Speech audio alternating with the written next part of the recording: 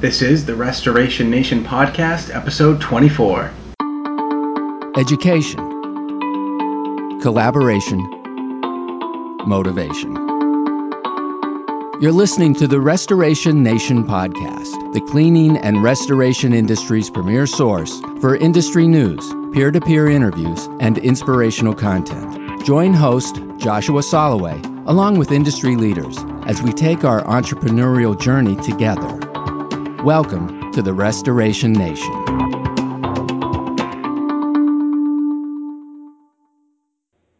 Welcome back, listeners. You are hanging out with the Restoration Nation podcast. We appreciate you spending time with us. Our goal, as you know, is to deliver education, collaboration, and motivation to leaders in the cleaning and restoration industry. My name is Joshua Soloway, and I am the host. Today, we welcome a guest from the Rainbow International family.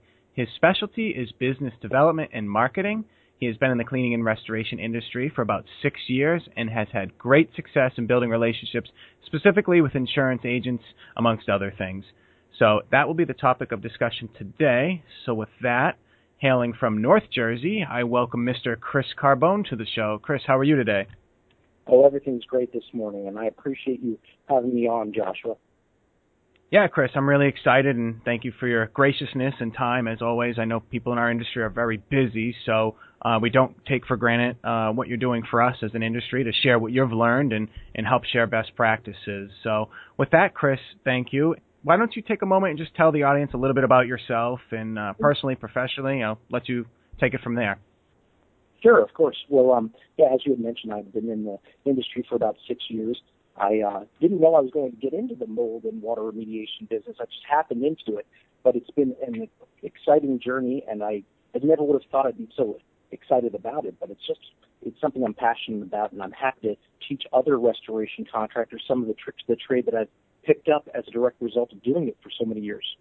No, that's awesome. I know we're excited to hear about it.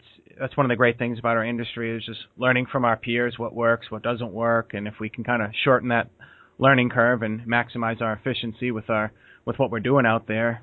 That's what this is all about. So again, thanks for being on the show. And as I mentioned in the intro, we're going to be talking a little bit about marketing to insurance agents. There's a lot of things we could talk about with your marketing background, but that's just kind of the topic we chose just to kind of keep it narrow. And a lot of people do it. It's very common in our industry. Some people might be well advanced in their process. Some people might be just gearing up, but there's some things that people should be doing to be successful, and that's what we're hoping to take away from this conversation today. But to start with, obviously you're active in the industry, and as far as the marketing goes, what is your favorite aspect of just your job and getting the name of your company out there in the local area that you work in? You know what? I love the spontaneity of this role and the flexibility you have to reach out to so many different referral sources in clever ways. In this role, there's absolutely no script. There's no formula that must be followed. For example, I liken it to, a recipe for baking bread in a kitchen, right? Not only do all the ingredients need to be present, they need to be added in the right order, else that bread's never going to rise. But this, on the other hand, is a truly people business, which I love, and it works well for my personality. You simply have to love interacting with different types of people and leave all your fears behind. Because years ago, I can remember, I used to be very intimidated by the notion of cold calling complete strangers. I think it was largely due to the pressure I put on myself back then to make a sale at each one of those visits. But in this industry, conversely, there really isn't a closing opportunity on sales calls because the insurance agents that you're encountering in this example aren't having a water or fire loss happen right there while I'm in front of them, right? And if I make a great impression, I will only find out weeks later when the loss comes in that the lead was directly related to the impression that I made on them. Thus, I feel there's absolutely no need to put undue pressure on oneself in this sales role. And so what I do, and what seems to work pretty well for me, Josh, is I start the day and every visit with the same exact goal for each meeting. Let's go in there and make a friend today, and let's have a great series of conversations. That's my mantra. That attitude and that dichotomy shift can work wonders, I've found, to improving the number of referrals you'll experience this time next year if you implement it. So people always want to work with people they like, and that rule still remains very constant. and people who only have 2 minutes to talk, for example, I find that they'll have 10 or 15 minutes or even 30 minutes to converse with me if I add value and I really have an enjoyable conversation two-way. That's good stuff, Chris. Thank you for sharing that. And there's a lot of little things I took out of that as I was listening to you. First of all was just having the right mindset or approach or expectation of making that call to specifically an insurance agent. In this example, I think owners, if you're listening, and you hire salespeople to go out, you just want close, get business. That might not always be the case specific to agents. That opportunity is not there because it's not like you walk in and they're like, oh, I'm on a claim with a customer right now. I'll give them your number. It never happens. You're right. You're right. So it's really the big picture is it's a long-term relationship. Is that kind of what you're getting at? It has to be. The play should always be for the long term, and you don't want to assume that they're going to, only be, don't only apply to do this for a 3-month duration. You got to look at how is this relationship going to look a year and 2 years from now. Sure. No, I like that. And let's say we're starting somewhat from scratch. How does that initial appointment look? You mentioned the fear of cold calling. A lot of people have that, but I've done that for a while myself, and I feel that you get over that fear, and it's just you get more confidence. But what are your goals? That initial contact, and then that second contact, third contact. Is there a progression there? Walk us through that. Sure, totally. Yeah, I think what you want to do is, if you can, try to infuse some humor in those first few calls. That seems to work for me. That used to be my play. That being said, you need to be a consummate professional. Initially, when you go out there, you need to really know your industry extremely well, because people will challenge that. They want to know what you're made of, for sure. But what I come to realize, and it's an interesting fact, that the more you get to know somebody, the relationship that you're developing becomes less about your professional industry relationship and more about your personal relationship. So I find the quicker you can progress right to getting to know that person behind the desk, not only what drives them when they're not at work and what motivates them in terms of their hobbies, but also learning about their kids, that type of thing, the closer you can get to that personal relationship, then you become more of a friend, an ally, and those people will want to do business with you because you've established a good, firm friendship. And that's what I think is the aim here. Nice. So it's really focusing more on the personal relationship rather than selling your business and what you can do, right? Most definitely, because to be honest, we're all in the same category, and we are all very different, but we offer very much the same services. So you have to truly differentiate yourself from that of the competition. And that can be from service, but it can very well be the person that you are versus the person that represents the other companies that are competitors. They want to work with people they like. I've always found that to be true. So let's talk about that, say you've gotten that going and your friends and stuff like that. How do you, or you've built that friendship relationship, how do you keep that going? Is there a suggested frequency that you visit, or do you really customize it based on that individual or office? That's a good question. We have a very large territory, well over 1 million population. So as such, and it's a very urban section of northern New Jersey, there are probably a little over 320 agencies that happen to be in this area that I service. And so you can't physically be at every one of those agencies every single month, not while also rotating in other types of calls you're going to make to real estate agents and to property managers and plumbers and the like. So you really need to go ahead and focus the time well. I think you need to make a great first impression, but then keep those impressions that you continue to make such that you can be there maybe every 2 months, and in my case, every 3 months, and still remain top of mind and be the person they think about instinctively as a knee-jerk reaction when they do have those losses come in. Good. And you mentioned the volume. We deal with it in every market. I mean, there are so many agents. Do you ever get to a point where it's obvious you make clear progress with some people and you just click with some people, but there are just some offices you're always going to get stonewalled and you get discouraged or whatever. Do you ever kind of bless and release and say, hey, listen, there's 300 offices in my area, whatever that number is, I'm just going to focus on the 100 that are good and that we have a working relationship? Is there ever a point where you just, maybe you could say give up on an agent? Yeah, you got to cut ties at some point, right? But I hear you. I oftentimes don't just abandon them. I give it a lot of opportunity to determine whether or not it's going to happen. Sometimes I've gone 2 years into a stone wall location like you're referencing, and it's on the second year that I've really made some headway. People shift in this industry a lot. So what the person that I didn't necessarily have a great relationship with in the office, in the front desk, may ultimately leave, and then I may have a great relationship established with a new person who's handling claims, for example. So I find that I don't cut bait right away, but eventually, if you realize you're just not going to see any fruition, see anything through fruition, I think you do have to do that and start focusing your effort on where the money is going to probably come from in terms of the claims. Sure. So not all agents are created equally when it boils down. Focus on the ones that'll work with you. Most definitely. Exactly right. Cool. And you mentioned earlier about adding value, and I know that can be kind of a generic term across many different factors of our business, but are there any specific examples that you would use or share with our audience about how you add value to the agent? Let me think that one through for a second. Besides donuts, bringing them donuts and all that fun stuff and tchotchkes. Oh, gotcha.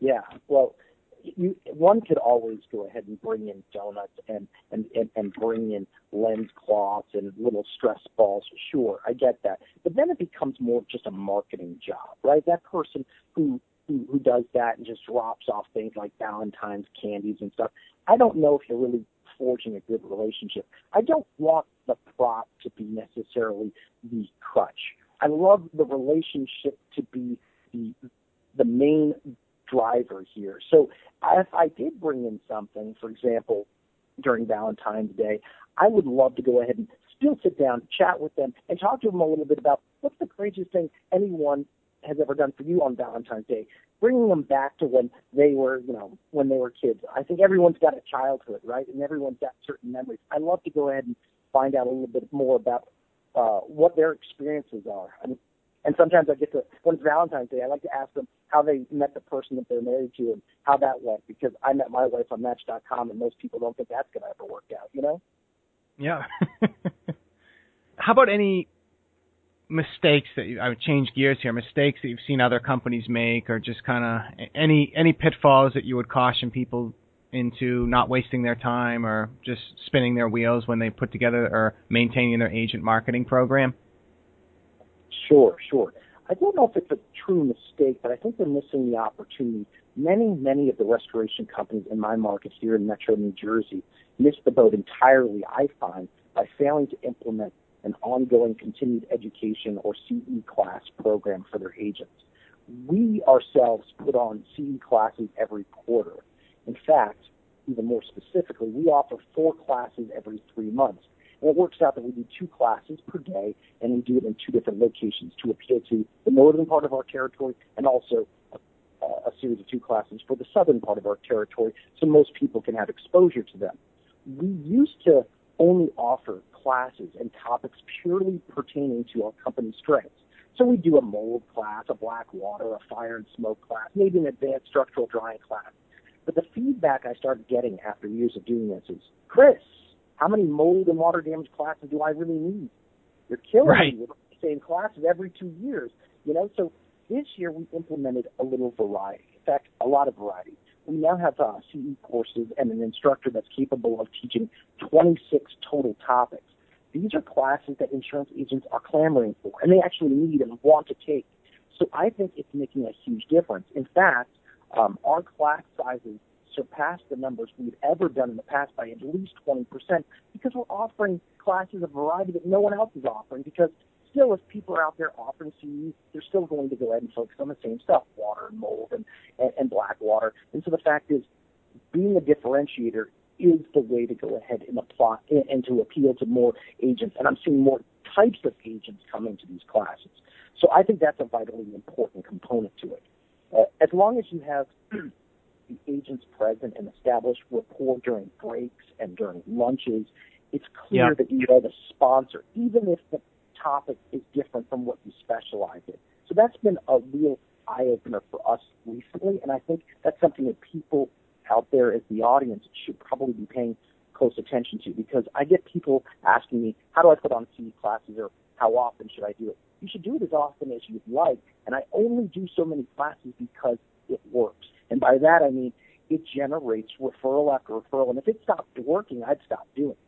That's a good point, and that really kind of goes back to answer my question about added value. I mean, that's a big thing besides just the office visits or an email newsletter. I mean, the CE credits are a part of their job. They need that, and now you've established yourself in your market as a source for these CE credits. So if they look at their planning, I need 12 credits this year, I know I can get all 12 from Chris. I don't have to shop online, do webinars, and all this other stuff. Sure.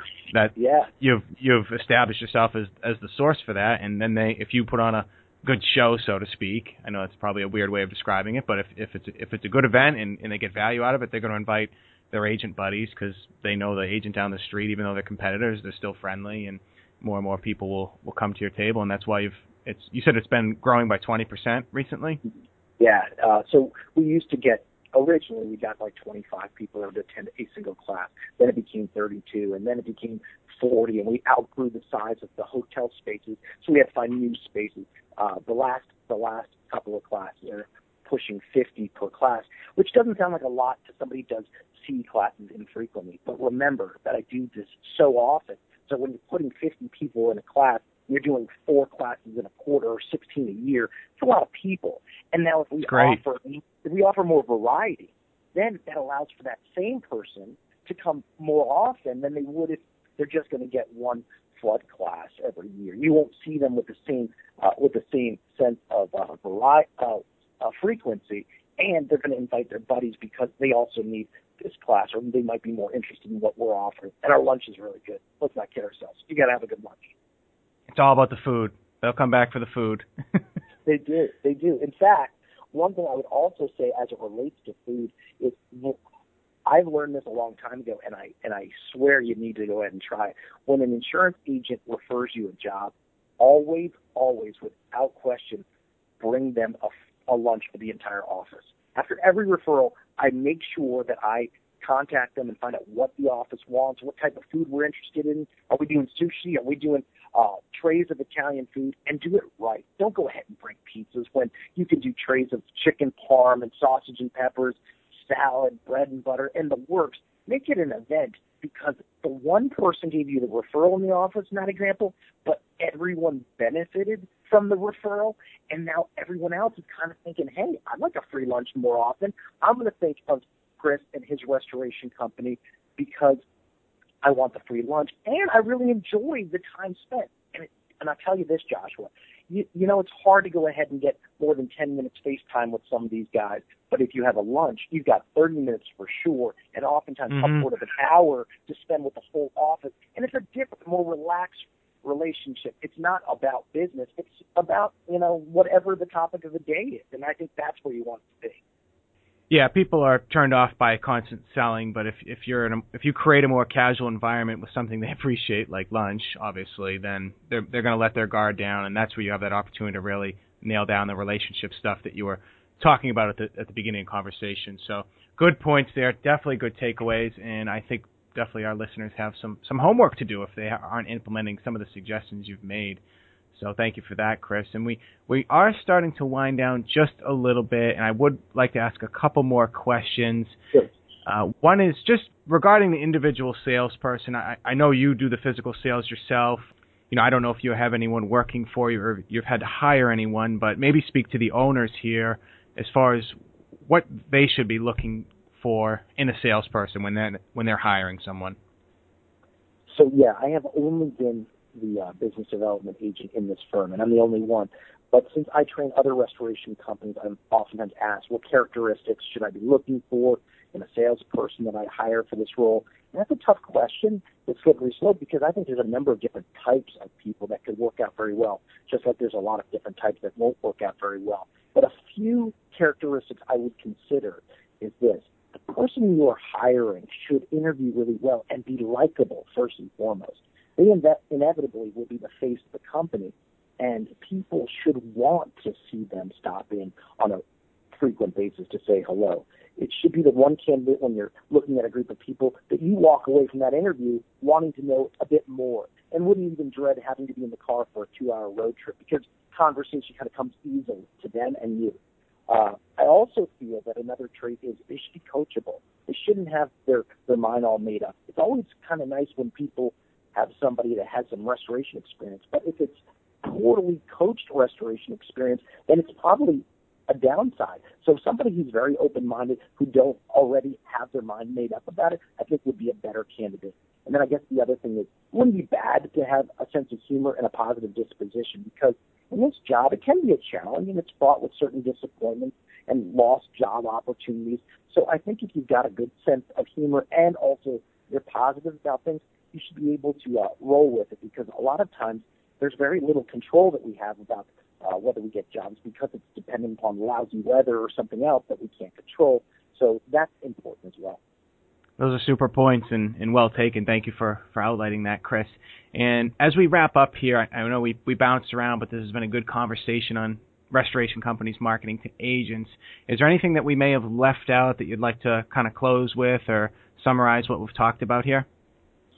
Well, one thing that I think is important is if you are trying to go ahead and market to agents, the very first thing you do, if you have not done it before, is you want to cast the largest net possible to uncover as many insurance agencies that will be in your target market. So Google searches aren't comprehensive enough, and not all agents are listed in traditional directories. So my best suggestion would be to do it this way. Tackle it using a company like SalesGenie or maybe one of your competitors that offer database services.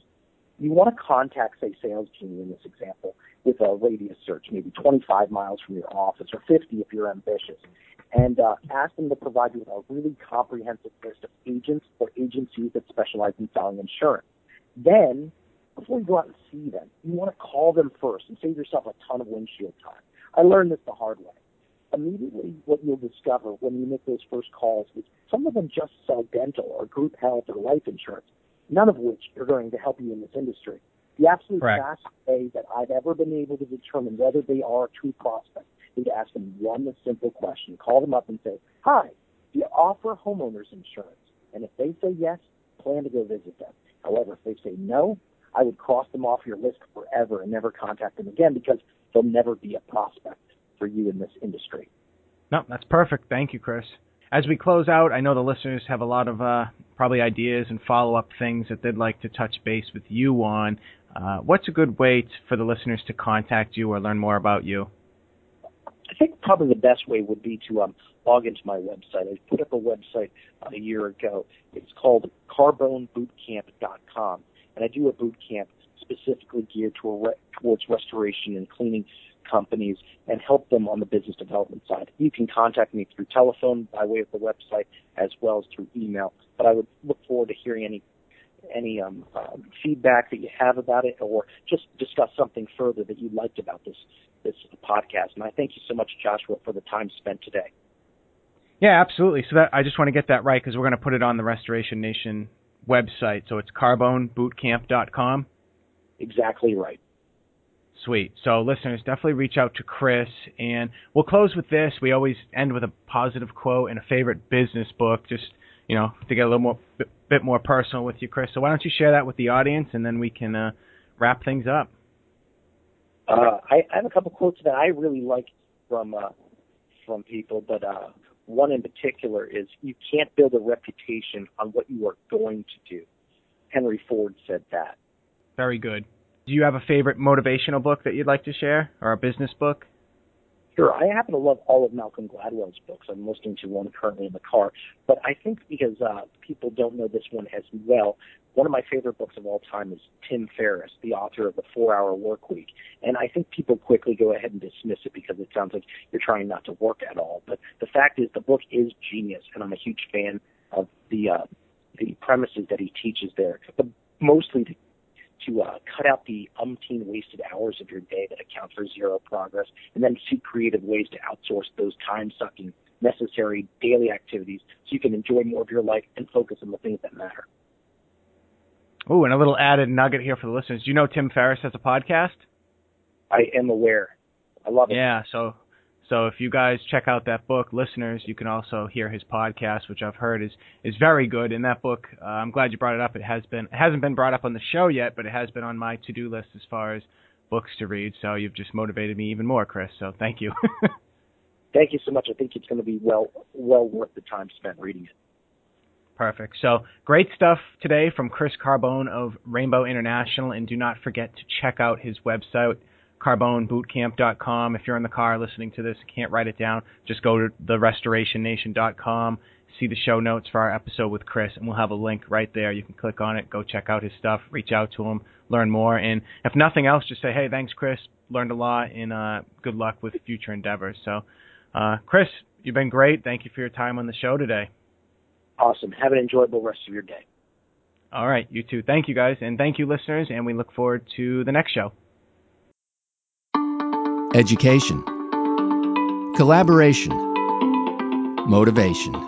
You've just listened to the Restoration Nation podcast. Make sure to visit www.therestorationnation.com for show notes, resources, and other valuable content. Visit the Contact Us page to provide feedback, request an interview, or inquire about sponsorship. Thank you for spending time with the Restoration Nation.